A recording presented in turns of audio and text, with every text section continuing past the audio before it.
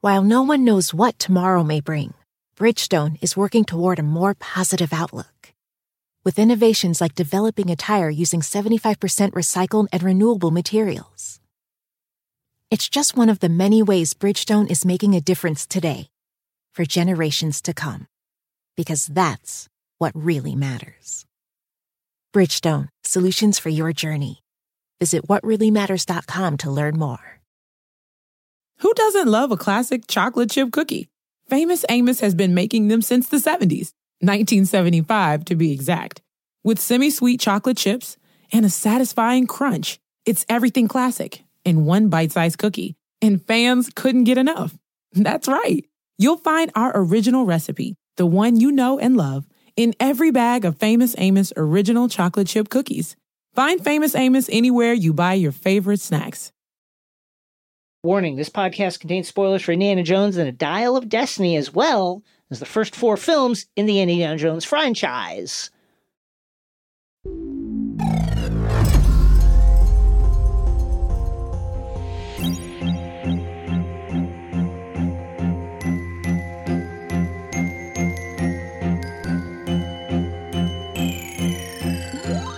Hello, my name is Jason Concepcion. And I'm Rosie Knight. And welcome to X-Ray Vision, the Crooked Media podcast, where we dive deep into your favorite shows, movies, comics, and pop culture.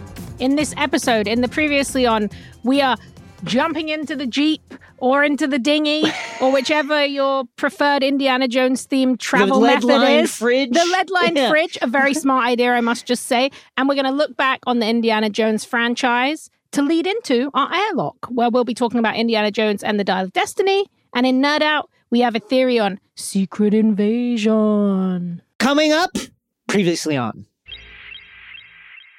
Bum bum ba-da-dum bum bum ba-dum bum ba-da-da ba-da-da-da. Here we go, folks. The legendary collaboration between George Lucas and Steven Spielberg, which produced the Indiana Jones franchise, which started with Raiders of the Lost Ark, 1981, followed by Indiana Jones and the Temple of Doom, 1984. Technically a prequel, we'll get into that in our recap. Followed by Indiana Jones and the Last Crusade, 1989. Followed by Indiana Jones and the Kingdom of the Crystal Skull, 2008. Followed this year with a resounding Indiana Jones and the Dial of Destiny. But let's start with Raiders of the Lost Ark. Rosie, we open in 1936. Oh, it's a long time ago. And we meet ago. intrepid archaeologist, tenured university professor, adventurer, and grave robber Indiana Jones on a mission to recover a golden idol from an ancient temple in the jungles of Peru. A place where he will return later in this series. His aide-de-camp double crosses him, setting up a theme of the franchise. Rude. And he's nearly crushed by a boulder, but he does get out alive thanks to, his guile and his trusty bullwhip.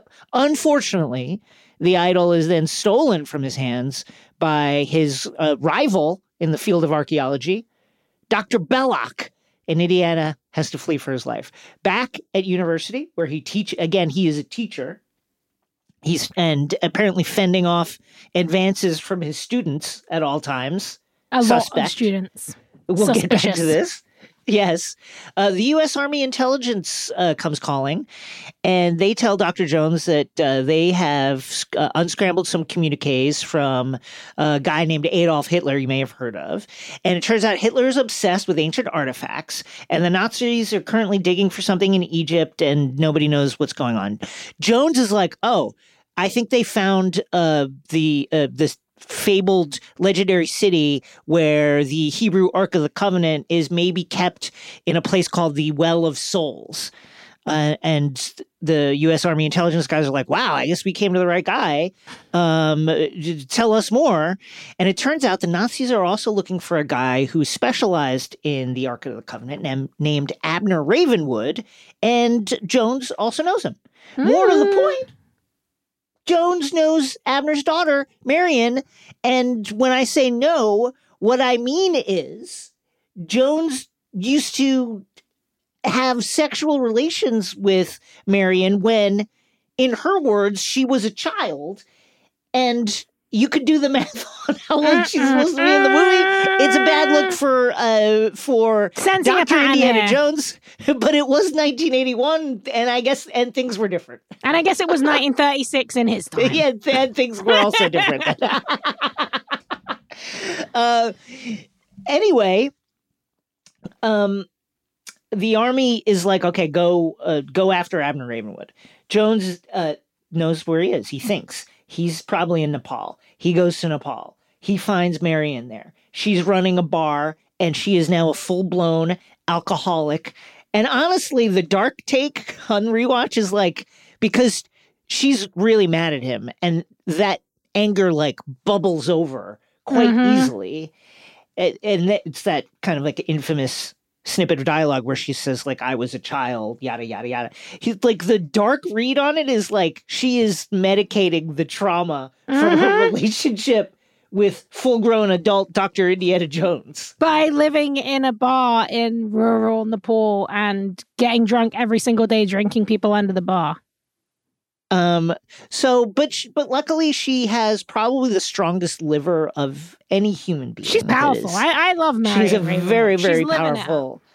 And again, a high-functioning alcoholic. It turns out Abner is dead. But what about his artifacts related to Tanis, the city where the Ark probably is? What about that stuff? Namely, a medallion. Is that still around? Marion's like, no. Come back tomorrow. Maybe we'll talk about it. Unfortunately, the Nazis are also in town, led by very ominous Gestapo officer Todt, and he is looking for the same stuff. Jones and Marion just barely escape with the medallion, but unbeknownst to them, Todt has a partial image of the medallion burned into his hand, and at a high enough resolution that it's actually useful. Next stop, Egypt, where we meet Indy's friend and sometime fixer Gimli. Salah. His crew has been hired by the Nazis to do some digging, and Gimli says the Nazis are really stupid except for this guy Baloch. And then Indy's like, no, you idiot, that's Belloc. Which, like, how did he... I guess he saw his name, like, on a call sheet? Like, how does that work? How do you get his name wrong? I also just want to say, there are so many Kenner 6-inch remake figures of Belloc in every Target. So I'm always like, why is he there? Who wants Belloc? Who wants Belloc? I mean, he does have a cool, like, kind of like a coat on, but like, I don't know, maybe he found one of the toys and that's how he gets the name now. How did he get it wrong? But it turns out the Nazis appear to be close to finding the Well of Souls. Little does Indy know that he is being spied on. But by who? Well, it's the spy monkey. A spy monkey that is working directly for the Nazis. I can't believe that monkey's a Nazi. I'm so disappointed in that. I know. The Nazis, it turns out, have perhaps a team of spy monkeys, certainly at least one. And they set loose a team of assassins to kill Indy in the streets of Cairo. But of course, he escapes because we're only like 45 minutes into the movie. Spy monkey helps the Nazis capture Marion. Rude. And Indy, thinking Marion is dead, honors her in the way that she would like to be honored, which means he starts binge drinking. Sensible. Belloc calls for him and does some monologuing, basically says, like, you're the good version of me, but you know, you're going to be me soon enough, and yada, yada, yada. And Indy is eventually saved from being murdered by Belloc and Belloc's assassins by a gang of street kids. Spy Monkey dies from poisoned dates, which allow Gimli to realize that the dates are poisoned, bad dates, and saves Indy's life. And Indy never thanks him, by the way. Rude. I think so. Indy sneaks into the Nazi camp. He finds the actual location of the Well of Souls because he knows that the staff that the Nazis are using is too long.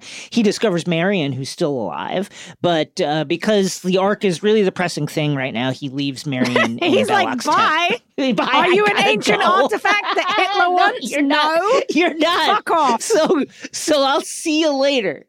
That night, Indy braves the Well of Souls, which is filled with snakes and other dangers, and he hates them. And famously does not like snakes. Not a fan. not a fan, and he recovers the Ark. Meanwhile, Belloc has grown obsessed with Marion in a very short amount of time, and he gets her a dress that looks suspiciously like a wedding dress and asks her to wear it.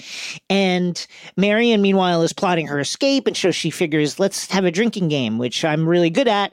She gets Belloc really, really drunk, and just as she's about to grab a knife and either stab him or just threaten him and escape, Gestapo officer Todt shows up with the most kinky clothes hanger of all fucking time.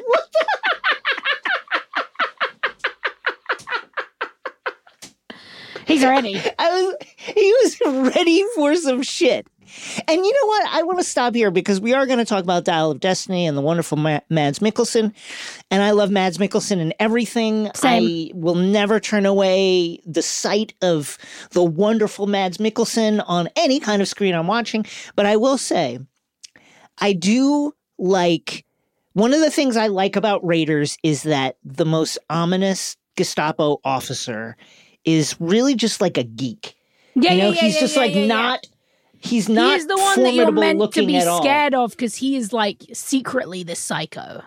You don't know what he's thinking. Like, that's a scary character. Also, like, I will say, one of the most enjoyable things about these movies, which is, as we will get into, are very patchy and really terribly racist the further into them you get. Yeah, they really quite are. It is great to see just like Nazis are just getting killed. Now, earlier, Indiana Jones was killing some other people. Didn't love to see it. But when he's killing a Nazi or somebody's beating up a Nazi or drinking a Nazi to an early grave, great. It's just that's a feel-good situation. I feel like that's part of why these movies have held such a long esteem is like, it's very rare that you can watch a movie and feel good about people being killed. But Indiana Jones, you're like, come on, sorry, bro, you're a Nazi.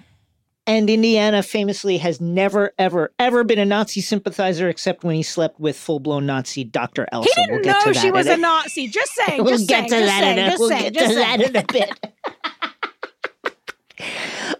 Okay. The next morning, Belloc intercepts Jones and Gimli as they are removing the Ark. Once again, he is right there. He takes the Ark for Hitler. The Nazis lock Jones in the Well of Souls along with Marion, much to Belloc's chagrin. But of course, they escape because now we're only an hour and 15 into the movie. Jones manages to steal the Ark back from Belloc. He loads it onto a ship boarded for the States. Jones and Marion share a cabin, which is... We're right back into it, I guess, trying to rekindle that old statutory magic. But Indy is too banged up to do anything, and he falls asleep. And of course, the Nazis intercept the boat. They take back the Ark. They seize Marion, despite, and this was record scratch shit here for me. This is a PG movie for kids. Despite the fact that the ship's captain is like, hey, leave the girl so we can use her to offset the costs of the trip. Boo! Yes, tomato. Wow. And again, a movie that I enjoy. I do enjoy Raiders, but this is a movie for children. Like, this was a PG movie for kids. They use the pulp trappings to do some to lean into their worst tendencies. Almost like a pre-code movie for kids. They're having a lot of. They're like, well, it's based on stuff from a time when things were really racist and misogynist. So let's just go for it. Go for it. Belloc is absolutely thrilled to have his girl Marion back. Indy sneaks onto the Nazi submarine, rides it back to the Nazi Guns of Navarone style base. He ambushes Belloc and the Nazis with an RPG. But then Belloc is like, come on. This is like a terrible climax to the film if you just blow us all up. Don't you want to see us open the thing? And Indy is like, yes, I do. That evening, Belloc intones a Hebrew prayer. He opens the Ark, and while cameras roll, magic fire melts everyone who is looking at the Ark, and Jones and Marion survive by not looking at it. Really smart by Indiana Jones. Okay, so let's talk about this. So then, this is one of the most... The one thing I love about Raiders is like it is like a really pulpy B-movie style film, right? Yeah. But it also is like an intrinsically interesting cinematic conversation starter, because you could arguably say, and it has been said, it's been said by me in articles, it's been said in a now very famous Big Bang Theory cold open, probably the only time we will ever mention the Big Bang Theory on this show. But like, Indiana Jones does not really affect any of the events in this film. The end of the movie is God burning everybody's eyes out because they tried to touch the Ark of the Covenant. That would have happened whether or not Indiana Jones was involved. Now, arguably, him changing the stick, maybe, but someone else might have worked that out. Like, he doesn't really play much of a role in the actual actions of the movie. He does not move it along in the traditional way of a protagonist, and you could argue that the movie is the same with or without him. I just find that so interesting and weird. I think it's very, very weird. And also, I mean, you know, Spielberg is just like in his bag because you don't notice. Like, you never notice until you that Indiana does nothing. The hero of the film does not do anything. He is arguably not even the protagonist in the way that we understand what a protagonist is, because the Nazis would have died anyway. Like, arguably, you could say he changed whether or not they'd be able to open it, but I think you could argue that somebody else may have been able to do that. It's so weird, but like you said, this is a movie that's all about vibes. Because you're just you're in it's like, oh, you picked up like a pulp novel and you're just going with it and you wish it wasn't racist, but oh, look, there's like a cool, you know, a boulder's gonna knock him over. He's running away from a boulder. By the way, just want to say that moment is actually directly stolen from a Scrooge McDuck comic, if you can believe it. Directly, there's a good comic book bit of knowledge for you. But yeah, like, you're just vibing on it. But it always makes me laugh. And in a recap, when you start to see it, it's just like, okay, so Indiana Jones gets there, doesn't do anything. They open it, everybody dies, and then he just like puts it in a warehouse. Well, I think Spielberg was just, you know, Spielberg was on the midst of a legendary, iconic cinematic run. And I think the way over the course of this film, they build up the Ark of the Covenant, build it up, build it up, build it up. You can get away with the final act of the movie being, hey, what the fuck's inside this thing? And watch us microwave the original all Pulp these Fiction suitcase. It's like you want to know what's in there. It's also because there are essentially no special effects in this movie until this sequence. It just kind of knocks you back, especially the face melt, which remains incredibly powerful. I mean, we all still think about it at like all times. Like, that's one of the first things that you think about when you think about Indiana Jones. And one of the most interesting things is that actually was like so influential that there's like this also very offensive, I will just put that out there, but like a B movie called Street Trash that was directed by J. Michael Murrow. And it's like, the whole movie is like that effect. It's basically that this booze gets infected and anyone who drinks it melts. And the movie was called like a melt movie. And it was kind of that trauma style thing. But that literally is just replicating the famous face melting sequence, which I watched so many times as a kid and also like absolutely devastated me and terrified me as a kid. Oh, it's so scary. It's so good. Actually, you know what? I think Steven Spielberg, you make a great point, because the truth is, if you think about the movies that he made his name with, Jewel, Jaws, you know, those movies actually a lot of times... Close Encounters. Yeah, Close Encounters. I mean, those movies were actually very unconventional.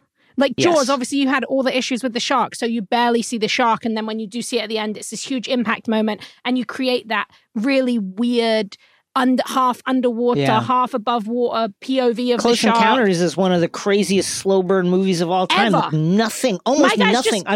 Making some mashed potato mountains. Yeah, but in contrast to like a movie released today, almost nothing happens over the first like hour of that movie. It's just one guy flipping out. E.T., just a bunch of kids and like a weird puppet. So actually, in that way, the idea that he kind of made a protagonistless movie where the character who is the titular character is not really the protagonist who drives on the story at all, that actually makes a lot of sense. Because he was always doing things in a kind of unusual way. He absolutely was. X-Ray Vision will be back. Disney Plus and Hulu are better together in the Disney bundle with new movies and series. On Disney Plus, experience the full Taylor Swift The Eras Tour, Taylor's version, with new main show performances and acoustic collection. On Hulu, follow the fantastical evolution of Bella Baxter, played by Emma Stone in the award-winning film Poor Things. All of these and more streaming this month. Get the Disney Bundle with Disney Plus and Hulu. Terms apply. See DisneyBundle.com for details. Chapter 1. Wayfair welcomes you to the neighborhood. Our hero, Titus Burgess, ambled down the stylish street of an enchanting utopia. A woman waved from a chic lounger. "Welcome to the neighborhood," she said, "where Wayfair helps everyone create a home they love." Titus stared in awe. Bohemian Boulevard, Trendsetter Terrace, Mid-Century Circle. Titus, you're reading the Wayfair catalog. Oh, you'll love Chapter 2. Wayfair's fast and free shipping saves a potluck. Wayfair, every style, every home.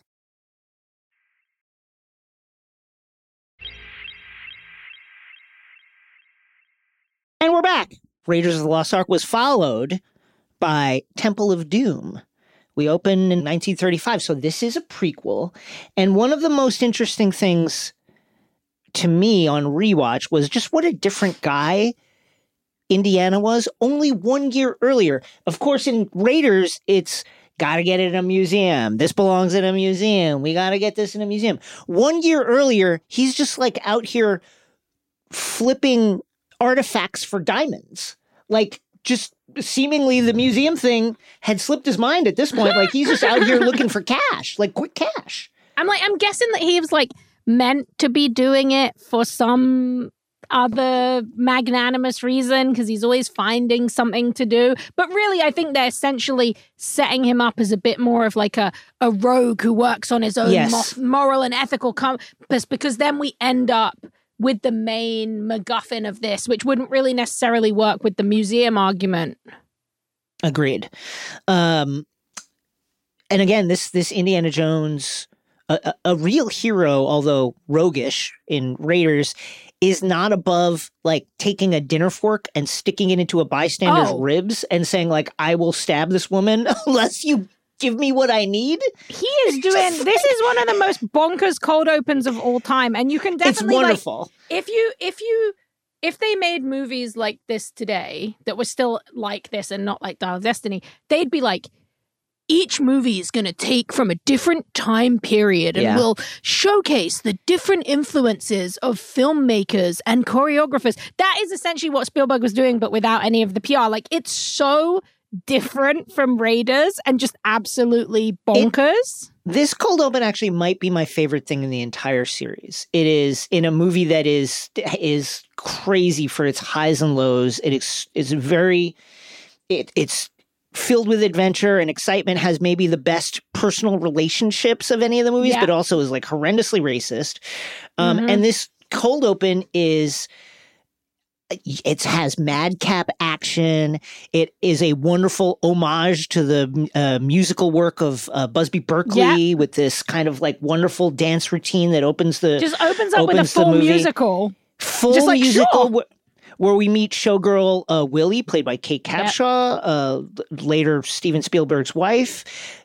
When we say highs and lows, I think the character of Willie is certainly one of the lows. She just exists to be like, I'm a woman. Everything. This screaming, is so terrible. Oh my God, it's like a spider! Her costuming is fantastic. Fantastic. And Kate is a wonderful actress who does it with charm, but they don't give her a lot. That's, I think, they don't give her anything. That classic thing of like, oh, well, it's set in the old days, so we can make it as misogynistic as we presume. But actually, I just want to say, I talk about this a lot. When you actually go back and watch an old noir movie, actually, a lot of times, one, there were women directing them. Ida Lupino, The Hitchhiker, watch it. It's unbelievable. But two, a lot of times the female characters in them were actually like super complex and like weird and dark and smart and clever and funny. And I think this is almost where you get into that parody versus homage or whatever. They sort of think, oh, well, it's a femme fatale. It's like a woman. She's scared. She doesn't know what she's doing. That's how it was back then. And it doesn't actually really represent the era of movies they were making. No, there's no fataling. There's no cool double side. I don't even know what this would be. She's almost the comedy relief, But she's She is also the comic not, relief for because they sure. don't give her a lot of like gags. It's not in the usual way. The jokes, she is at the butt of the jokes by being the one who doesn't want to go on the adventure, who doesn't want to be involved, who hates bugs. She is kind of like Jones is the straight man, and then they cut to her freaking out about like the horribly racist feast that they have, or the spiders, or like the monkey brains, the monkey brains, or the food in the village not being up to snuff, that kind of stuff. And more about the highs, of course. This is the feature film debut of Ke Huy Quan, who is wonderful the best. as Indiana Jones's assistant fixer, young short round. The diamond deal that Jones is working on goes sideways, and so Dr. Jones, Willie, and Short Round have to escape via plane, which eventually crashes in the Himalayas, and Jones and company survive by sledding down the mountain in an inflatable boat, which they dive out of the crashing plane Unbelievable. in. And so for and everyone go down who a mountain, go down the Himalayas, a mountain in an inflatable dinghy, and every single one of you watched this as a kid and rewatched it as an adult and thought and that said, looks "This cool is as fine." shit. Yeah, that's right. Fine. So remember this when we get to Kingdom of the Crystal Skull and the lead-lined refrigerator. Okay, they eventually come to rest near a village somewhere in northern India. Let's stop here. So the government of India read this script and said, this is like horrendous. Racist. It's offensive. It paints Indian culture in a inaccurate and horrendous light. And we'd like you to tweak the script to make it, more an accurate depiction of Indian culture. And the production was like, no, let's just shoot in Sri Lanka instead. So the film was shot in Sri Lanka. Just need to say, that is like the least you can do. Like, how hard would it have been to just be like, yeah, sure. Who noticed this in your office? What's the bad let's stuff? talk to them for Well, for instance, we don't eat eyeball soup.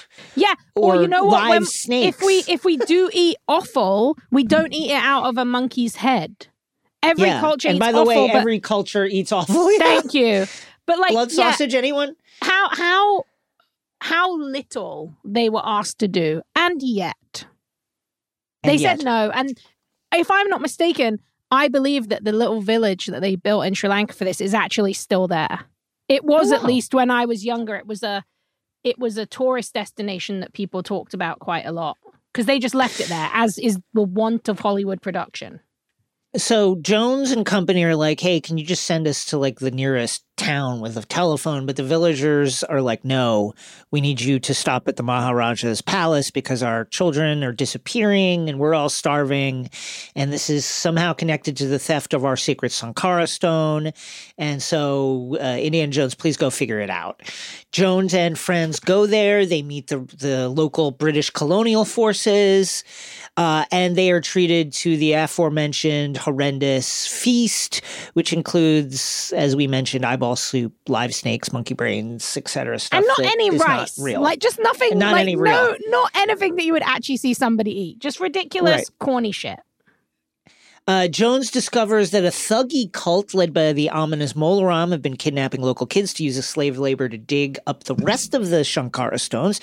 And also Molaram does crazy stuff like pull the beating heart out of living people all the time. He's doing this. He's just doing it all the time. He's doing it all the time. Can't help it. Regular ass basis. Loves it. The film has a really dark, gory tone that I actually quite like. It was the reason that when I was a kid, I would always return to this movie, even as I got older and understood like how horrifically racist it was. Like it seemed like a fantasy to me when I was a kid, so I didn't really put it together as much. But like the darkness, especially when you get into the voodoo kind of like horror elements. Even the feast actually is played very much for horror, which plays into that horrific racist shit. But yeah, when you get down into the caverns and they're sacrificing the kids and everything, it's really bleak. I mean, when Molaram pulls the heart out, it's like the face melt from Raiders. It's and when right he almost there. pulls it out of Indy and you see it like pushing through the chest. I always remember that. And then, of course, Indy is, turned into a zombie, an evil zombie at a certain point, and it's really, really scary. And there's that scene that sticks with me even now when Short Round is like, I love you, Indy, please wake up. And Indy is like hitting him and stuff. And Ke Kwan is crying and then he eventually burns Indy to wake him up. Very, very dark and very, very violent. In fact, 2 months after Temple of Doom's release, the MPAA, at the behest of Spielberg, would create the PG-13 rating because PG, this movie and Gremlins really, really pushed the envelope of what PG could be. Yeah. Eventually, Indy, with significant help from Short Round, defeats Mola Ram, frees the kids, returns the Shankara Stones, and the British colonial forces are victorious, gunning down many of the thuggy cult. End of movie. How about he should have helped get rid of those colonial forces? Can I just say that? This was also just one of the only times, just wanted not to give Indiana Jones any credit, because I wouldn't like to do that, But I will say, nice to see him return a stone. He'll just be stealing that stone to put it in a museum. I'm good for him for returning that stone. Wish he'd learned a lesson there and continued that throughout his life. We go to Last Crusade, and this is a film with a notably lighter touch than Temple of Doom, a more adventurous, humor-filled movie, and I think it's the best movie of the franchise. I think it's the best one. I think it combines what both movies did well and manages to eschew a lot of what they did less well. And just very fun. This actually has my favorite cold open of all the trilogy. One of the most impactful cinematic moments for me. I still think about it regularly. I think it's just wonderful. So this is a joy. This is my favorite. So that aforementioned cold open takes place in Utah.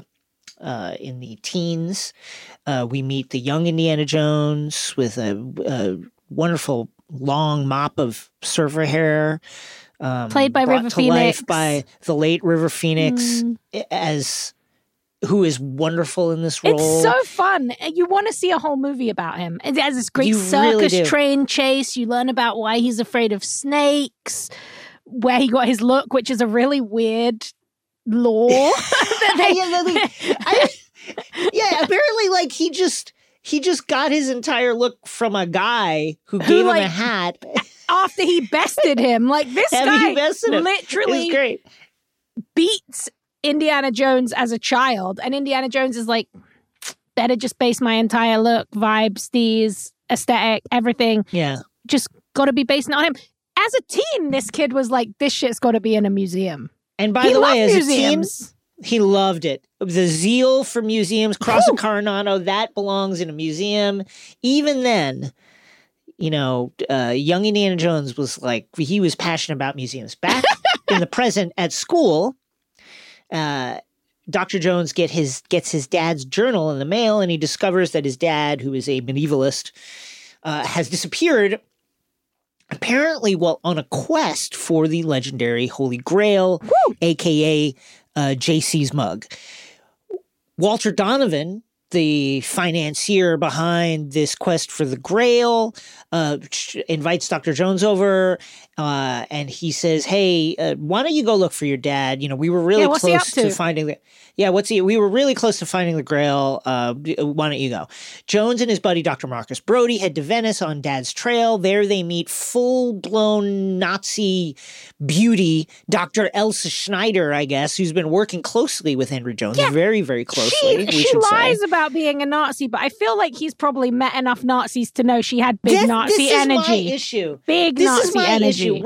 When people are like, well, okay, but he didn't know. She's like a blonde Austrian in 1938. What are the chances? Wouldn't you be like, hey, so you're like, Nazi? You would kind of assume she's a Nazi, right?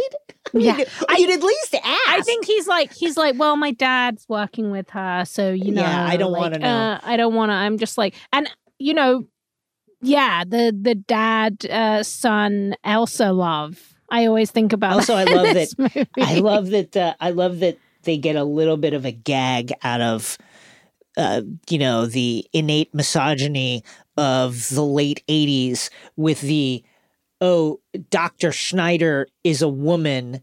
No one ever could have seen this coming. Holy shit. Oh my God. Could you believe it? a beautiful woman, and she's not wearing like giant glasses and doesn't have like badly cut bangs. Also, I will say, when you get the reveal of Indiana Jones's dad being played by Sean Connery, that's like a top tier casting. Indiana. Oh It's my God. so It doesn't good. get better than that. They're so good together too. Like, yeah, just enjoyable. It's a enjoyable masterclass schlock. from both of them. Yeah. Jones discovers that there is a tomb underneath the library in Venice, and there they find a knight's shield, which has instructions that lead them to Iskenderun. There they discover that the Nazis have taken Henry to a castle in Austria. Jones sends Marcus Brody with the diary separately to Iskenderun to meet up with Gimli, and later he sleeps with the Nazi doctor. Fun. Okay. Indy sneaks into the castle to rescue his dad, but Elsa reveals herself now to be the full-blown Nazi that she indeed is. Full-fledged believer in the Third Reich, double-crosses them. Indy and Henry escape. Henry slaps Indy for using Christ's name in vain, which is going to be a theme in this movie, as Dr. Jones is steadily indoctrinated into the Christian Catholic faith. The pair make their way to Berlin, where Indiana gets Hitler's autograph, and later they get out of town by sneaking aboard a Zeppelin and stealing a Luftwaffe plane. Crazy sequence. You could not believe that all of that happens in the time that you just described it. It's insane sequence. Unhinged. Indiana fights more Nazis, as does the centuries-old secret sect who has been guarding the Grail all these years. Indiana rescues his dad and Dr. Brody from an out-of-control tank, which tumbles off a cliff. And it seems like Indiana goes over the edge, but you know what happens. You look at the clock. There's 30 minutes left in this movie. Of course, he's still alive. And his dad, thinking that he was gone, embraces him. There's a wonderful, man, Harrison Ford is so good. There's a wonderful gag where Henry, Gimli, and Marcus are all peering over the edge. They're shattered with grief, and Indiana, who climbed up, some distance away, totters over to them and was like, "What are they looking at?" And looks over, and then they realize that he's alive. It's fantastic. Yeah, it's really good stuff. Later, in front of the Grail's hiding place, the Nazis shoot Henry in order to force Indy to go in and find the cup. Inside, Indiana, as we mentioned, is indoctrinated to Catholicism, being forced to kneel, to read, Christ's name. But I will say, they make it look quite fun. Like, there's lots of adventures. You got to walk across, a cool bridge. It's fantastic. He makes a leap of faith, yes, as you mentioned. He eventually meets a 2,000-year-old knight who shows him a selection of cups. Enter financier Walter Donovan, who's like, yes, finally. He picks the most Rick Ross style chalice and promptly dies of old age. I mean, this is, even as a child, I was like, this man's an idiot. This guy's which cup do you think Jesus drunk from? The gold. What was he? Was he a gold forger? No, come on. He was a humble man and he was a carpenter, babe. Like, put two and two together. Well, Indiana knows that, and he picks the worst-looking cup, and of course it's the right one.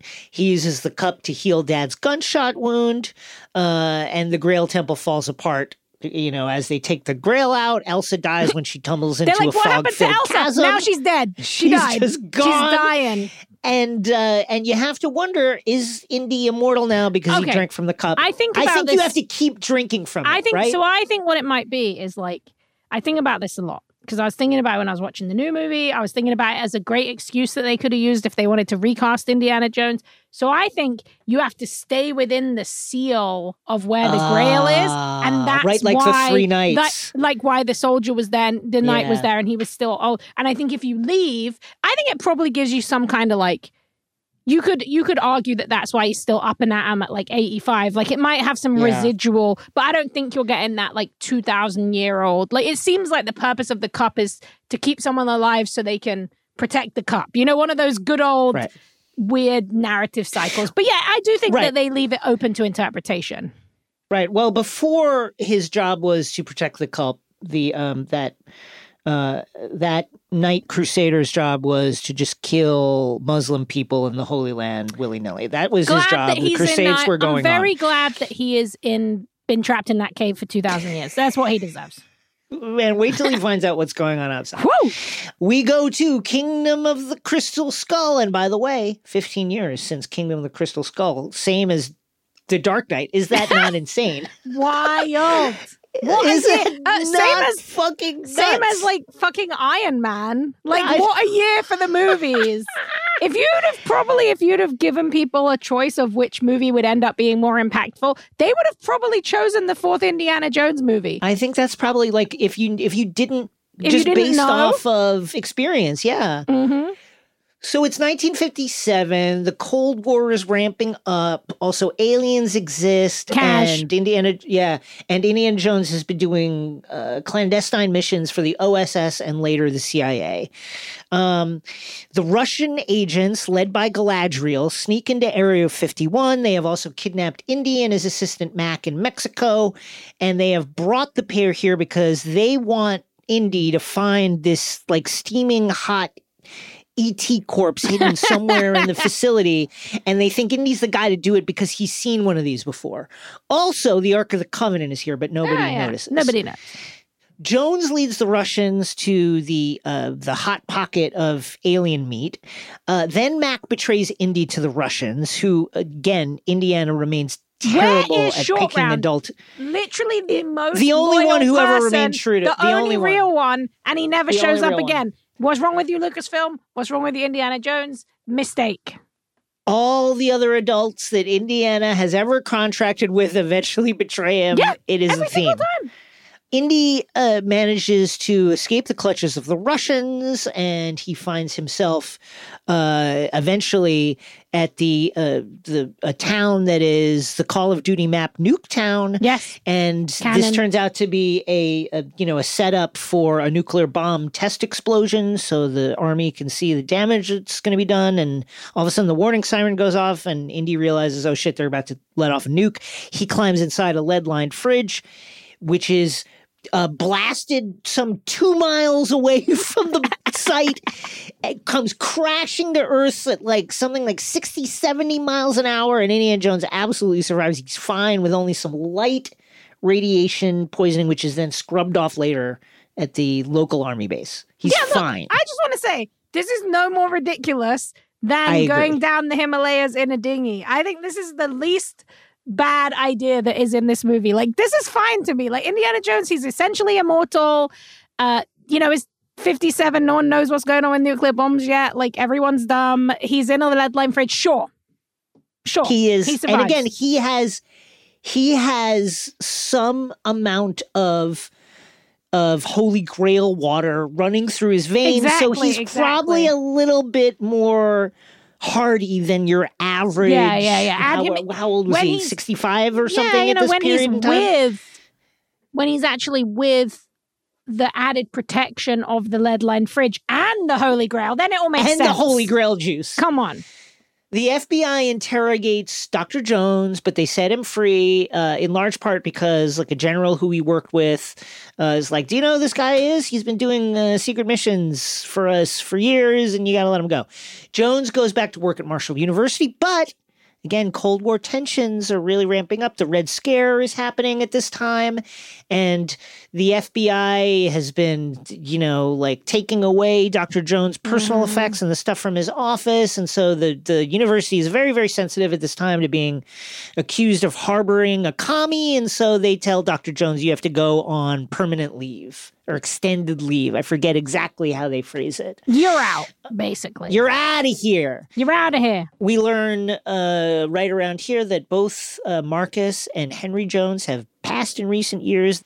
Then there's this weird sequence where Jones boards a train, but then gets off the train. So Dr. Jones is like, I'm going to New York to find my fortunes in New York City and figure out what my next move is. He gets on the train, but then a biker named Mutt just rides along the platform. And he's wearing a hat, a really memorable hat. Looks like a Marlon Brando cosplay, and this, of course, is exactly. This gentleman is played by the now canceled Shia LaBeouf, and this is Mutt. This is Mutt, and Mutt has news. He says, "Hey, Harold Oxley, do you know him?" And the audience is like, no, I've never heard of this guy. But luckily, Indiana Jones has heard of him.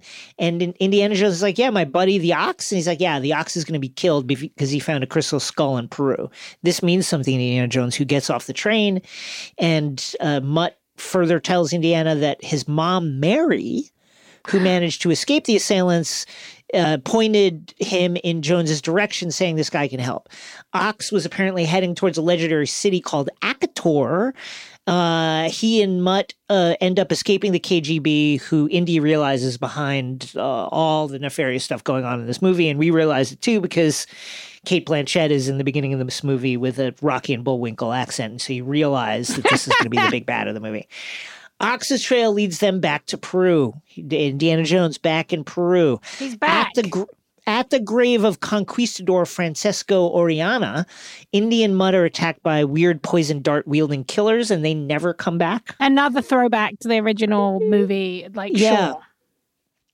In the grave, the pair follows drawings of oblong-shaped skulls to various mummified conquistadors, including Orellana, and they eventually discover a big old crystal skull, which could not have been made with human technology.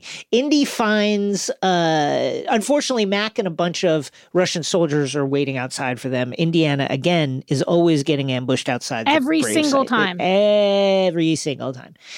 They take Mutt and Indy to the jungle, where Indy is reunited with Ox, who is now apparently driven insane by the crystal skull. The Russians want the skull because the skull can give you psychic powers, and they want to create this psychic army and beat the Americans. Yeah, okay. Indy uses the skull to make Ox kind of sane again. Then Galadriel is like, guess what? Look who I got, and produces Marion, who reveals that she is Mutt's mom, and Mutt is Indiana's son. Whoa! I think they're trying to set up a new franchise. I think they are. And it looks like we have to say Marion is no longer drinking, which we love. No, love that. Love Karen Allen. Happy to see her back here. Marion Ravenwood, good job. The Russians say, listen, we're going to kill your longtime love, Marion, even though you never hardly talk to her, or write her, or whatever. In 15 years or something. But we're going to kill her unless you help us. And so this means that Indy, Mutt, Marion, and Ox have to escape, and escape they do. There is this kind of slapstick gag with what is a substance that is not quicksand, yada, yada, yada. Eventually, Jones and the Russians find Akator, the repository of the skulls. An alien reassembles itself out of skeletons. That happens.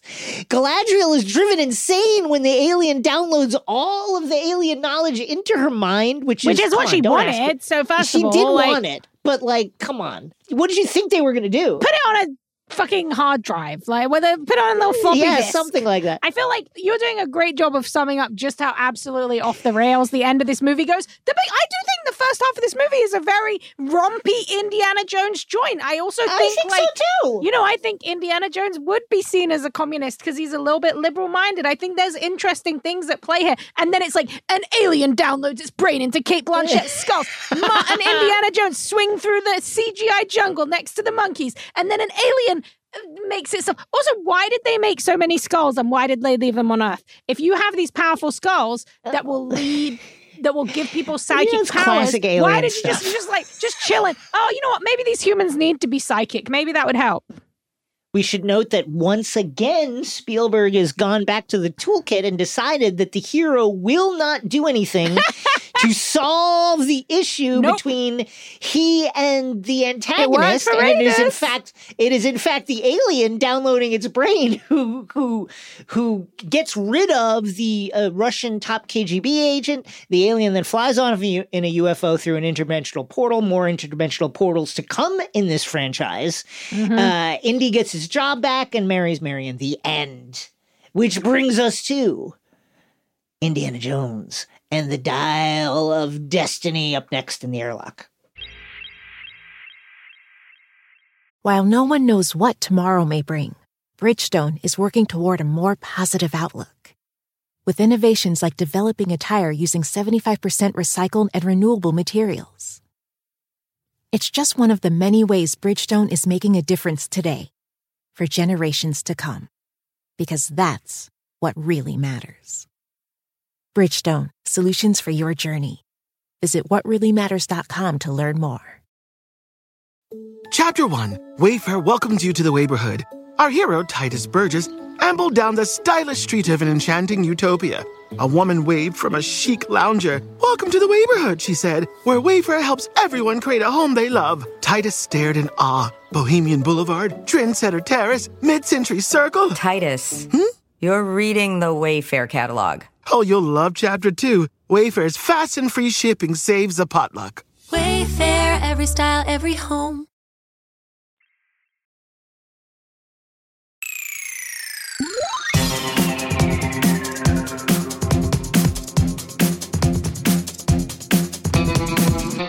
Okay, folks, we're stepping out of the airlock and into the year 1969, the year in which the Knicks would win their first of 2 championships for Indiana Jones and the Dial of Destiny, directed by James Mangold, written by Jez Butterworth, John Henry Butterworth, David Cope, James Mangold, of course, based on characters by George Lucas and Philip Kaufman.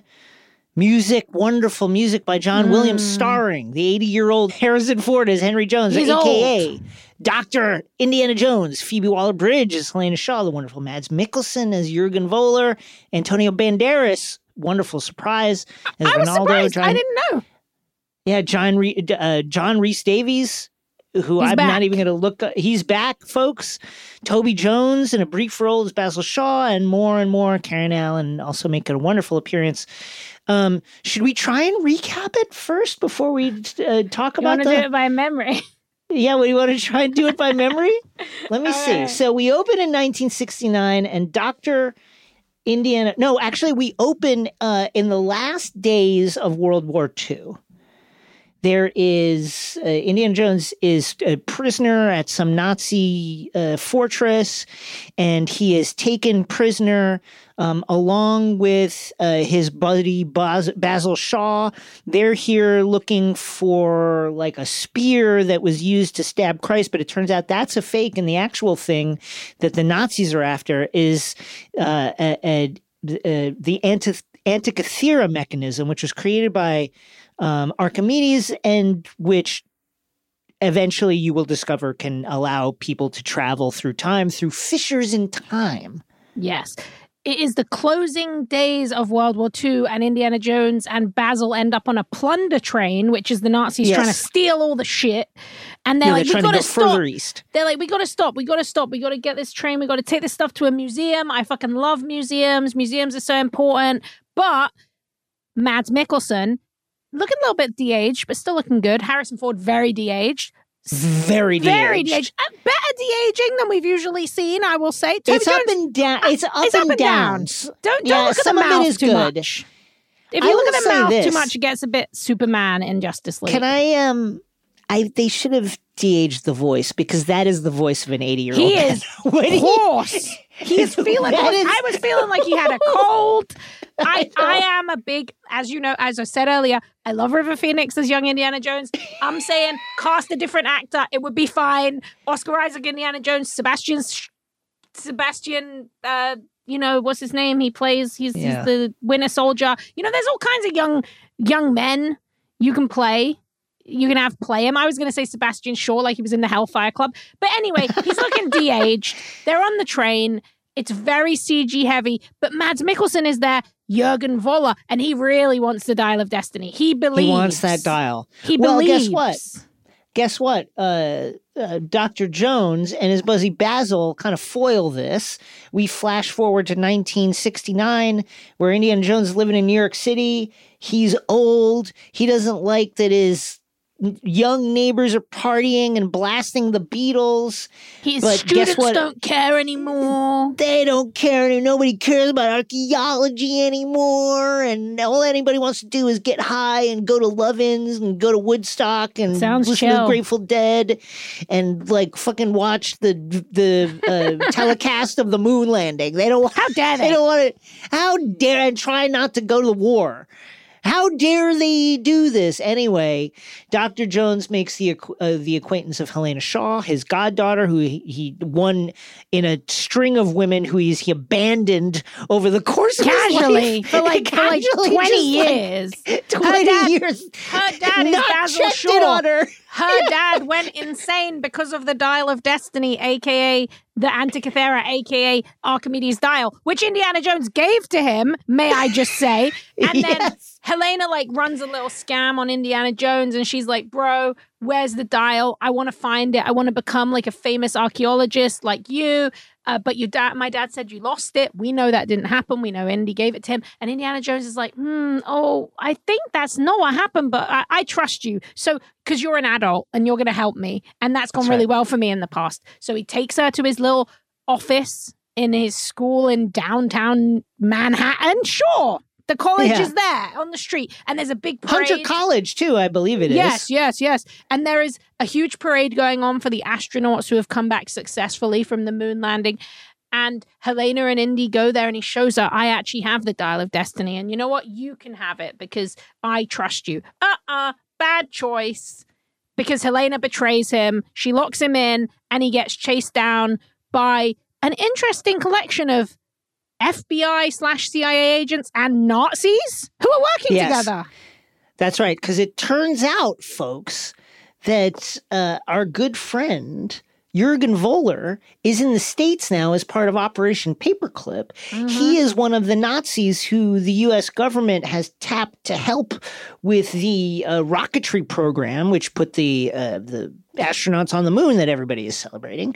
And so apparently because of this, Jürgen Voller has like a lot of leverage and just gets to like assemble his own like mercenary Nazi crew to find the Dial of Destiny. Yeah, under the watchful eyes of the CIA who are watching his Nazis like just murder regular people in the streets and like people who work at Hunter College, and they just like look the other way and go, well, I don't know, this guy like invented rockets, so we can't do anything. You know, he is a Nazi war criminal who's openly racist to people in America, but don't worry about it. He created a rocket. So turns out, thanks to Sala, the returning John Rhys Davis, turns out Helena is a little scammer. She's been selling antiquities. She's not an archaeologist. She's a survivor. She doesn't like museums. She's taking them from a museum, but she's not giving them back. She's selling them to the highest bidder. So that means Indiana Jones has to go to Tangier, and so does Jürgen Voller and his crew of like Nazi CIA agents. Right? Who then shoot one of the CIA agents and just kill her dead. And the American government response the only interesting is like nothing. Character. She was interesting, and then they killed her off. Yeah. So a lot of stuff happens. You know, there's they many go into chases. tombs. There's many chases. You go in a little tuck chase. Jürgen has the Dial of Destiny. Helena has the Dial of Destiny. Indiana Jones has the Dial of Destiny. Lots of MacGuffin swapping. Then Jürgen with Helena, aka Wombat, his apparently has killed her, and with Dr. Indiana Jones at a spry age of 80 as his prisoner, flies off with the Dial of Destiny in a period-correct Luftwaffe transport plane in search, using this dial, of a Fisher through time that will deliver him to 1938, 39, I forget the exact year. I believe it was. With the idea, get this twist, Rosie, to kill Hitler. Oh my God. Jürgen is like, Hitler fumbled the bag. I'm smarter than him. Put me in, coach. I want to play as the Fuhrer. I'm going to go in there. I have a meeting with Hitler. I know the date of the meeting with Hitler. I'm going to meet the guy. I'm going to kill him. And then I guess the Nazis are just going to coalesce around me. They're not going to put me to death for killing the Fuhrer. They're going to all coalesce around me as the leader, and I will lead Nazi Germany to victory in World War II. That's his plan. Yeah, it seems silly. But okay, it was a good twist. It was like they were like, what about if a Nazi wanted to kill Hitler? And then they were like, but he's the bad guy, so how do we make him worse? Well, Hitler was stupid, and I'm going to be a better Hitler. Okay, that's so then right. I'm going to do it better than him. But guess what? Archimedes was, according to Indiana Jones, Archimedes idiot, fool, idiot. He didn't know about continental drift. He didn't put that in his math. So guess what? They fly through the fissure in time, followed by the hilarious 12-year-old Teddy, who is Helena's like sidekick, And he can also fly a plane. Good for him. So then these two planes end up going through the fissure, and they're not in Nazi Germany. Good. They are in Sicily, which is where they were meant to be, but it's like 314 BC. Yes, something like that. Something occurred. And the late Roman mid Roman Republic, and was it? I guess middle Roman Republic is busy laying siege to Syracuse, where Archimedes lives. And long story short, folks, what we find out is that Archimedes actually rigged the Dial of Destiny because he needed help. He knew he was going to need help in this siege to fight off the Romans, and so he created this dial with the hopes that whoever finds it would go back through the time fissure with some help so that they could fight off the Romans. And they scare the Romans off because they're in two planes and the Romans think they're dragons, and that helps. And also, the dial is essentially a trap because it will never go anywhere else. Archimedes it only goes to the siege of Syracuse. So you'll go you'll go in there. Archimedes also keeps Jürgen Voller's watch. He's like, this is useful. I feel like that is a steampunk level time change. Like, steampunk is based on the idea that, like, what if people had invented a computer in the Victorian age? Very, very paraphrased there, but generally that's the idea. I feel like if there was a watch in 314 BC, the entire world would have changed. I feel like that is enough of technology. But I don't know anything. I don't know anything about time travel or Archimedes. So Indiana Jones decides he wants to stay. I don't know why. Because he loves history. We should add, okay, so it is actually 213 to 212 BC, the siege of Syracuse. No. But like, what do we know? We don't know anything. We're not historians. One of the fun things, and I don't know how purposeful it is, about this movie is, so Jürgen Voller was taken to the U.S. as part of Project Paperclip, in which the United States was acquiring geniuses to help their military, projects. And interestingly, part of the Siege of Syracuse was part of a larger struggle against Carthage, but the Romans were well aware of the genius of Archimedes and had orders to capture him alive and bring him back to Rome so that he could build all these fantastic contraptions like the ones he had built to defend Syracuse. So he was going to be kind of the Jürgen Voller of his time. It's a nice narrative echo. Yeah. Yeah. Anyway, Dr. Jones has been wounded in this whole thing, and he's bleeding out, and he's like, they get to meet Archimedes, and they speak Greek to him, and apparently Greek of 213 BC is just like Greek now. Exactly the same. And so they converse with him, and Indiana Jones is like, leave me here at 213. He's like, I don't have nothing to live for. My son. By the way, sorry, we should have mentioned this earlier. But I was. By the way, the son. R.I.P. He died in Vietnam. They killed him off. Oh, he died in Vietnam. Probably because he was trying to knife people instead of using guns. I'm saying he had a lot of problems, so that spin-off never occurred for him, even though he did pick up the hat at the end of Kingdom of the Crystal Skull. He did pick up the hat, but we'll never get to use it because he died in Vietnam. And that is incredibly harsh, but gave me a chuckle. And Indiana Jones, the worst thing about it is, Mutt only signed up just to piss off his dad because his dad didn't like the war. The way they dropped that in the course of his conversation with Archimedes is so fucking funny. Like, I don't have anything to live for. He's got nothing to live for, man. Like, his son's Mark dead. went to Vietnam. Mark went to Vietnam. Marion left him. He doesn't want to do the effort to make that relationship work. He's just going to stay in Rome, okay? That's right. That's what men do. He's going to stay. Leave me in ancient Sicily in 213 BC. Literally. I want to live here. I want to die here. The Romans are about to kill everyone here. So he's going to die soon. Men will literally gonna die. fly through a fissure in time and go back to ancient Rome instead of going to therapy, apparently. So he's there. Helena's like not having it. Helena talks. Yeah, she talks some sense. Well, socks some sense. Yeah, she punches him in the face and she's like, "You're out, bro. We're going back to New York." And then carries him aboard Teddy's little plane And Teddy's little plane, which is already carrying Teddy and the rightful pilot of the plane, who was asleep in the back. Hilarious, unnecessary Indiana Jones gag, by the way. I was like, sure. We don't need that guy, but he was there.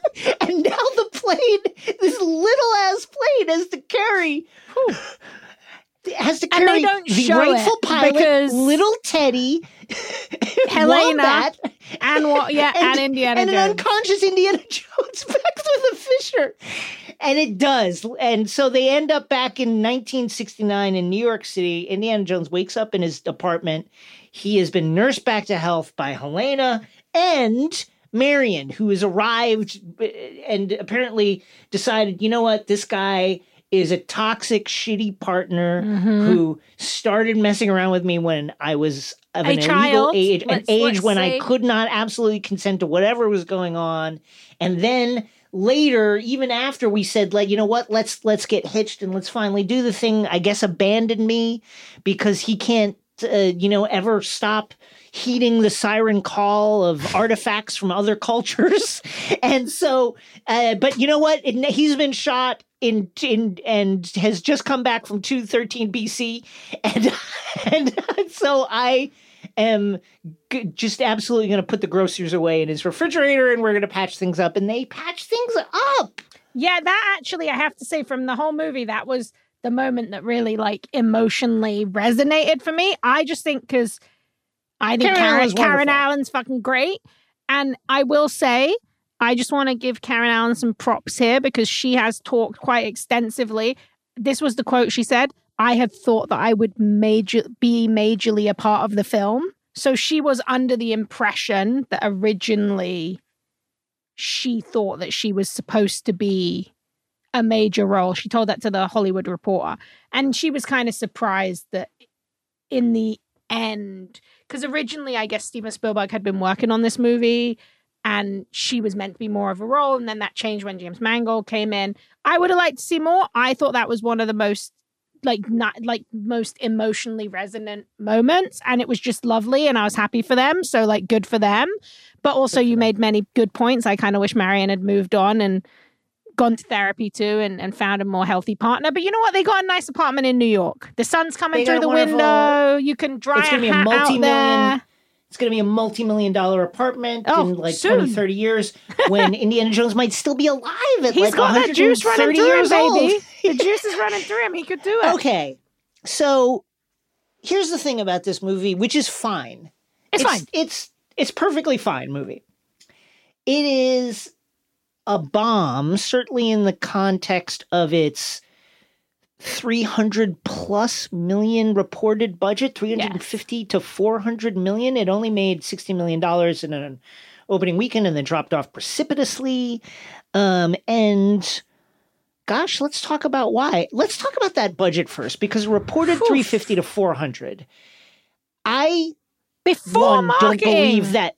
I don't believe that there's any way this movie. It has to be something weird going on. Yeah. Because there is no way this movie cost $350 million. One. And two, it does not look like it. If it did, it didn't make it to the screen.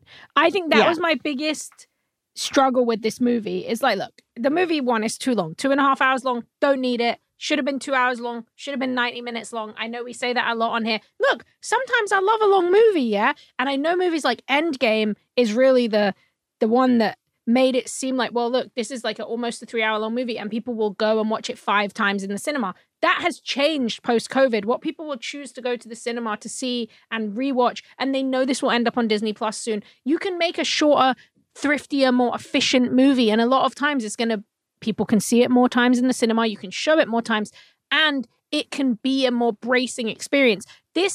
I've watched the Indiana Jones movies so many times. Lucasfilm was like a religion. Many times. In my house growing up, right? Like VHS, Lucasfilm. You could not avoid Goonies, all that stuff. Yes. Like, and the truth is, I've seen all of them. And this movie didn't have that bracing engagement, even in the way of like a Temple of Doom, which, like we've said, is like so horrifically racist. That would get you caught up in the emotion, in the way that the movie was made. And then you're like, oh, I wish it wasn't like this, or I'm going to turn it off. This bit's really fucked up or whatever. This movie is very by the book, modern Hollywood blockbuster. I don't even think it really fits into the cool kind of requel style because Indy is the main character. They don't do a great job building a new character that you want to follow, and it doesn't seem like they're interested in doing that. Like, it doesn't feel like they're trying to set Helena up for anything here, but it also feels like they don't really say goodbye to Indy in a concrete way.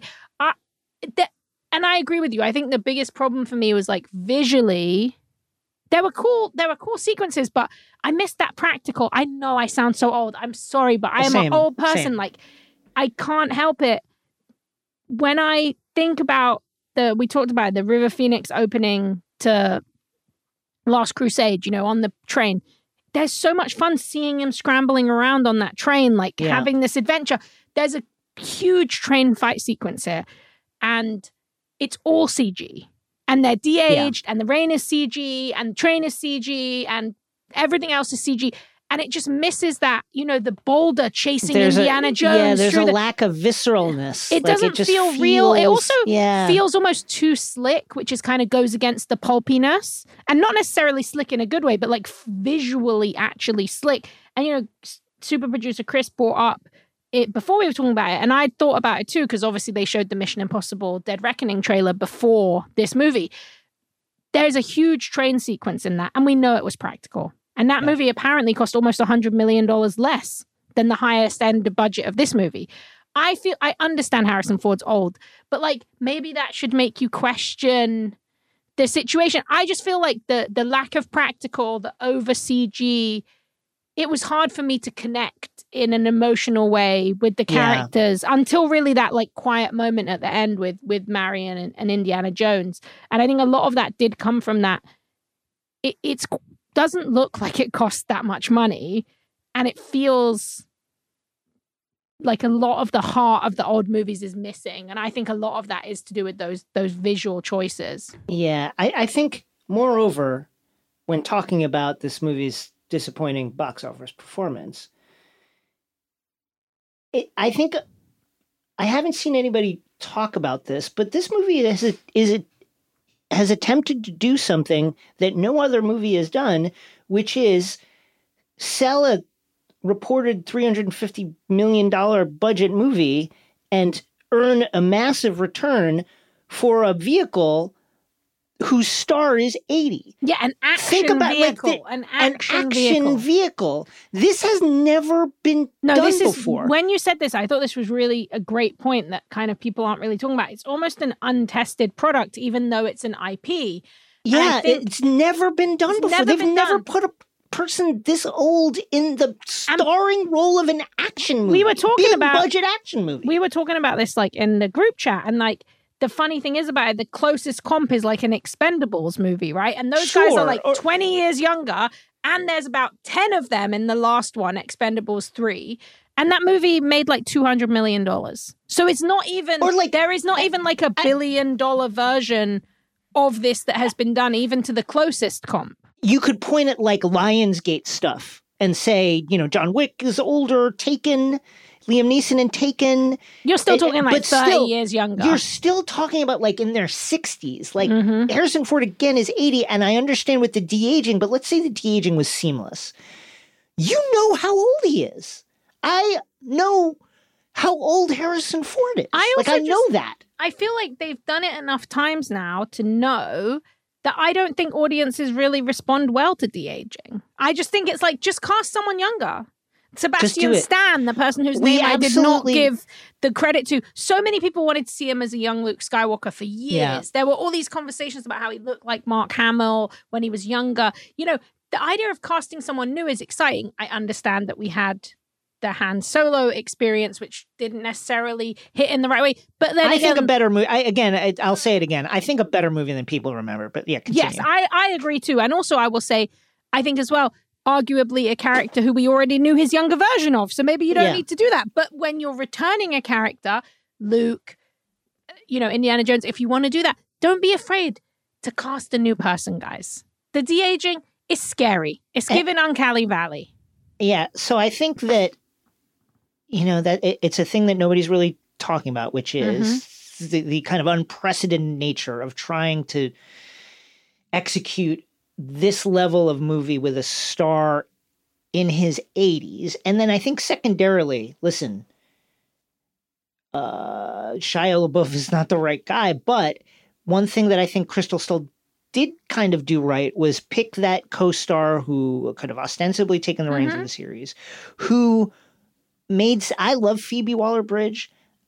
I'm not sure that that's the right actor, and she's good in this role. She's good, but it's also like, I thought there was some cool aspects there, the idea of Helena kind of being a criminal and stuff and not necessarily having, but it didn't grab me as a character I wanted to particularly know more about, or I would have liked to see a younger, more action-focused star. Ella Balinska, I love you. I'm always trying to get you these roles, but like someone buzzier. I'm just saying, like, if you're thinking about making this someone who's reported $350 million back, I want to see someone who's doing stunts. If Harrison can't do the stunts, give a young person a stunt. Someone's got to do them. Someone's got to see it. Someone's got to do a stunt, please. I just want to see one stunt.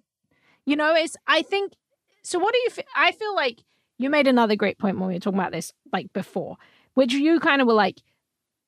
I think it's also about quality. These box office numbers, you know. Let's talk about make a good movie. At the end of the day, make a good movie. I feel like that is really like a big problem with The Flash. I feel like if they'd have made a really great movie, even despite the controversies or the runtime or anything else, people will find it and go to it. Look at something like Elemental, right? I have yet to see it, but that Pixar movie. The movie didn't do well in its opening run. It was Pixar's biggest flop, especially if you consider inflation, since, you know, Toy Story, which obviously was an untested first movie. So that didn't make a lot of money the way Pixar movies do now. But every week, that movie has been making money because it had an A- cinema score, I believe, and families are going to see it, and it is still finding an audience. Now, will it still be a loss leader? Maybe. But I think that the quality of it and the fact people want to see the film tells you everything you need to know about it. There's a reason Spider-Verse didn't flop. It was fucking brilliant. Like, I feel like they're too concerned about the IP and not as concerned about telling a good story. Yeah, that to me is really, when people talk about IP fatigue and Indiana Jones and the Dial of Destiny possibly being an example of IP fatigue, and, you know, you can point at any number of stories about various Marvel projects, franchise on TV fatigue, and on the big screen, franchise fatigue. I think at the end of the day, it's kind of like, this is dead obvious, and I'm not saying that it's easy to make something good, but just make something good. Like, Indiana Jones and Dial of Destiny is a perfectly fine movie. Yeah. But it's not, like, great. And if you want to make people sit back in their seats and spend tons of money, and you want to be able to recoup that reported $350 million, again, I don't understand how this possibly could have cost $350 million, then your best bet is to come out with something that's really just gangbusters. And this is just not. It's not. So, like, when people are like, oh, it's not a hit, it's also not a great movie. It's not a great movie. Yeah. I also think, I think something that kind of I think about a lot as well is, like, why do you make it, right? Is it because... So The Flash suffered from that because it was originally meant to be this, like, it's a Flash movie. Then it's a groundbreaking repurposes the DCEU. Then it's not that. So it loses the why did it get made? And you don't necessarily get some great retelling or important new story, which, you know, a lot of what happened in The Flash, as I've said many times, already happened in the CW. Like, why did they make it? Indiana Jones feels like that to me, especially when it's coming from someone like James Mangold, who, you know, made Logan, which is like one of the greatest comic book movies ever made, a truly great movie. That's a movie where you felt like, oh, I need to know this about the character. I'm so glad I saw this story.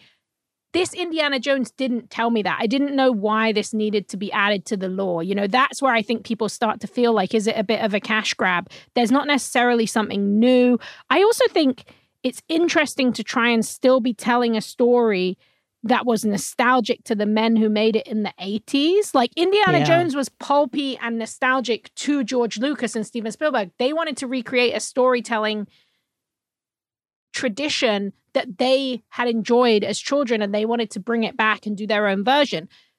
Do we still need to be trying to tell that story like 50 years later with no reconsideration? That's kind of what I was thinking a lot in the movie was like, how do you tell a cool pulp story in an unexpected, different way? That's what I think they didn't do with this. I think they tried to make it too much like the originals. And instead, I think there is a cool space to tell an Indiana Jones story that subverts or recontextualizes or adds to the lore. And I don't necessarily think this did that. And I think people do want that when they come to an IP or franchise storytelling. And then my final thing about why maybe it doesn't work. I don't know about if this necessarily led to it bombing the way it did. But one of the things that kind of I thought could have been better. We're going to cover the Mission Impossible franchise, and we're going to cover Mission Impossible 7. And I thought one of the things that 2018's Fallout did really well. I love that movie. Was underline that Ethan is getting older and he's not as good as he used to be, and he can't fight the bad guys alone anymore. It takes him a little longer to get up. And there's some of that with Indiana Jones and Dial of Destiny. It's more done in a gag way, though. It's done in a gag way, though. It's done as like as comments. It's show don't tell, and it's also about what that means for the state of the world. If he can't be the hero we need, with Indiana Jones, it's like, I'm climbing up a giant mountain, but my knees are sore. I got to take a break now, And that's really the only moment where you're like, okay, he's showing his age, but calling it out, you're right, weakens it. And furthermore, it's not like they avoid the subject of how old Indy is. Like it's a he's retiring topic, right? But he's still fighting the Nazis. He's still like climbing out of windows. He's still leaping onto the back of a horse. Which you understand is a de-aged face swapped thing with a stuntman on the back of that horse. And but there's no show. It's all, hey, you're old now. Hey, old man. Hey, old guy. Hey, how old are you? And Very Secret Invasion. You're washed. Did anyone tell you you're washed?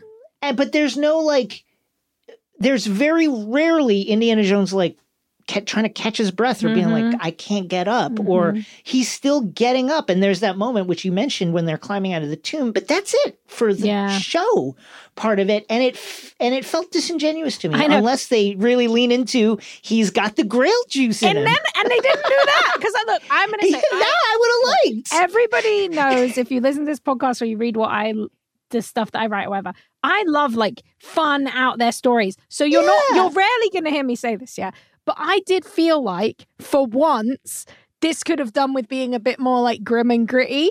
And I'm like, I rarely ever say that. But his son died. I want to see how that impacted him. He's old. He can't do it the same way, but he's got to go on this mission. I feel like there could have been some gravitas and grit that we didn't get. The emotional culmination of this film for Indiana Jones is him begging to be left in ancient Greece where he wants to die. And that could have really been an emotional, gut punch if some of that feeling of his impending mortality was more spread out through the film. Yeah. But you really never feel that. You don't feel that. And I think, and here's another take. The de-aging, we talked about, get a younger actor. I think if you didn't do the de-aging and if you got a younger actor or you just told the whole story in the present, then we could have sat with an older Indiana Jones and really let that kind of melancholy, that emotional impact of this guy and how long is he going to be with us and how long can he keep running around and climbing out of tombs. That could have really hit us a little harder. Yeah. And I think it's sad that they didn't, instead of using that, our natural affinity for Harrison Ford, as we come towards the end of his career, they steered away from it. And I thought that was a mistake. Well, feel free to see it if you're an Indiana Jones fan. Again, it's not a terrible movie. It's fine. And I'm sure there will be cinemas that I'm sure will do reruns of all of them. And I'm sure it will gain a cult following just as Kingdom of Crystal Skull did. You know what? These movies, they ebb and flow. the great joyous send-off that I would hope it would be. And I would get, if I felt like it was for a different generation or something, I actually saw it in an early bird screening with captions, and everyone in there was like 70, so it was fantastic. I saw it Sunday so morning. It is for a different generation, like actually. You're right, but like I don't feel it didn't hit with, it seems like, with a wider audience. But you know what? I'm sure it'll find some love, and you'll have fun if you watch it. But it's long. It is quite long. Up next, Nerd Out.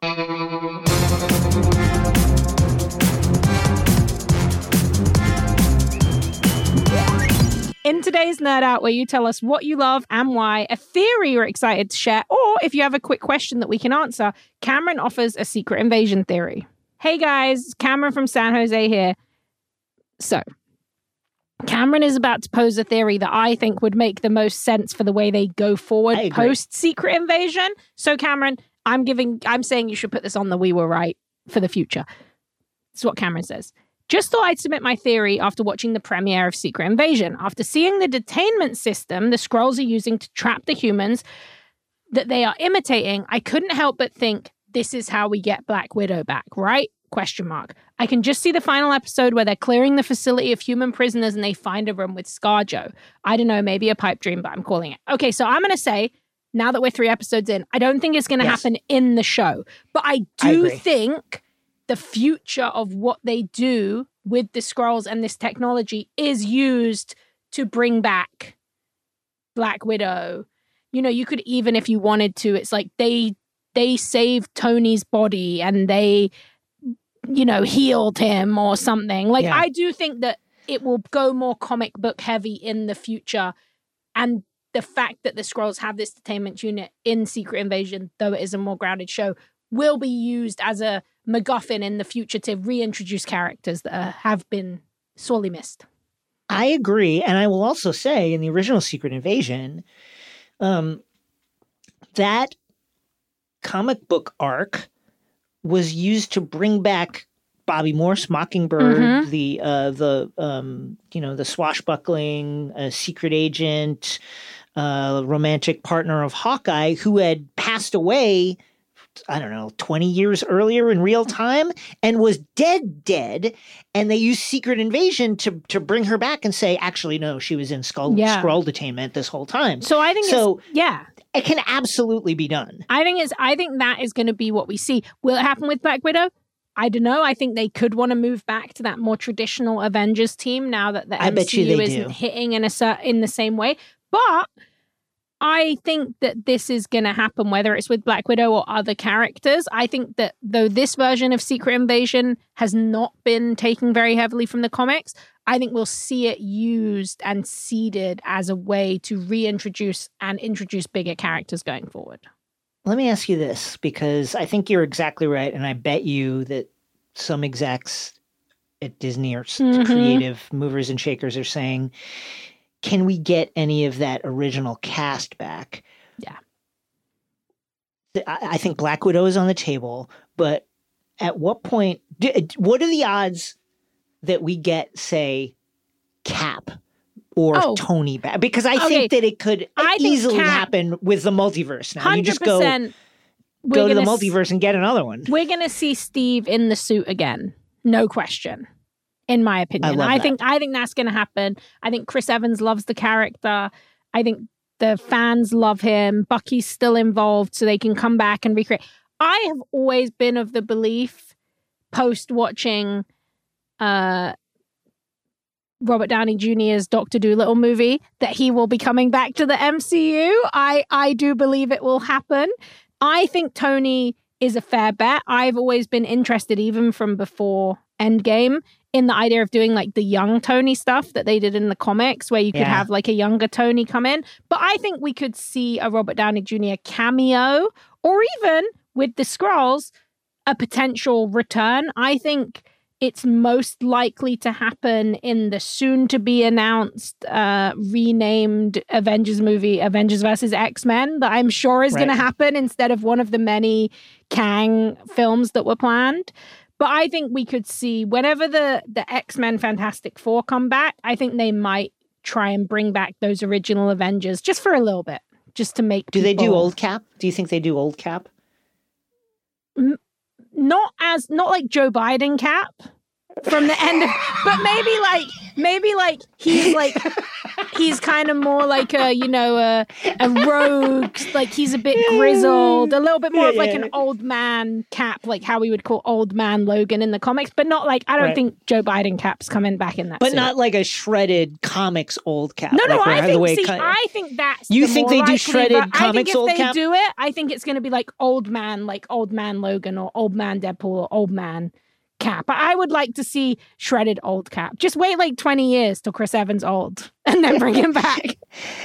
Thanks, Cameron. If you have theories, passions, or quick questions you want to share, hit us up at xray@crooked.com. Instructions in the show notes. Well, that's it for us. Any plugs, Rosie? Yes, I will be at San Diego Comic-Con this year. Bum, bum, bum. If you want to come and see me, I'll be moderating 2 really cool panels for Webtoon on Thursday morning and Friday morning. I may be announcing something very cool and unexpected, even unexpected to me, on Saturday, but we have to wait and see if that's going to happen. So I'll be in San Diego. So as always, you can spot where I am on Instagram, Rosie Marks, and come and say hi to me. I'll have zines and cool stuff. Catch the next episode of X-Ray Vision on Friday, July 14th, where we'll be covering episodes 3 and 4 of Secret Invasion. And you can watch full episodes of the podcast on YouTube. Check us out on Twitter at XRVPod and join our Discord, where the link will be in the show notes so you can hang out with a bunch of cool fans and me and Jason. 5-star ratings, 5-star reviews. We need them. We gotta have them. You gotta give them to us. Here's one from Mallrat42. One of my favorites. My only complaint is that Jason and Rosie don't cover literally everything I could see. So I guess my real complaint is that the multiverse doesn't actually exist, but that isn't their fault. Thank you so much, Mallrat42. X-Ray Vision is a Crooked Media production. The show is produced by Chris Lord and Saul Rubin and executive produced by me, Jason Concepcion. Our editing and sound design is by Vasilis Fotopoulos. Video production by Dylan Villanueva and Rachel Gajewski. Social media by Ewa Okalati and Caroline Dunphy. Thank you to Brian Vasquez for our theme music. See you next time.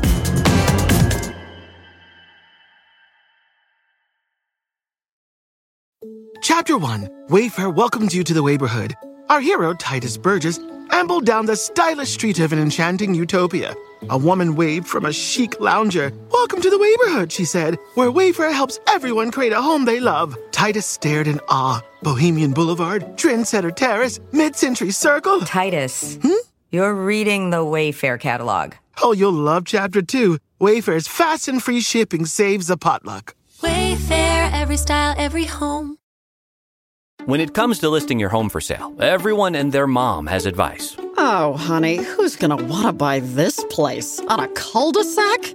It's literally a dead end. But for professional advice, a RE/MAX agent actually knows best. Let's start with a neighborhood analysis. I've been seeing lots of buyers looking to move here. RE/MAX is the most trusted name in real estate. Visit RE/MAX.com or download the RE/MAX app to find the right agent. The right agent can lead the way. Based on 2022 BrandSpark American Trust Study. Each office independently owned and operated.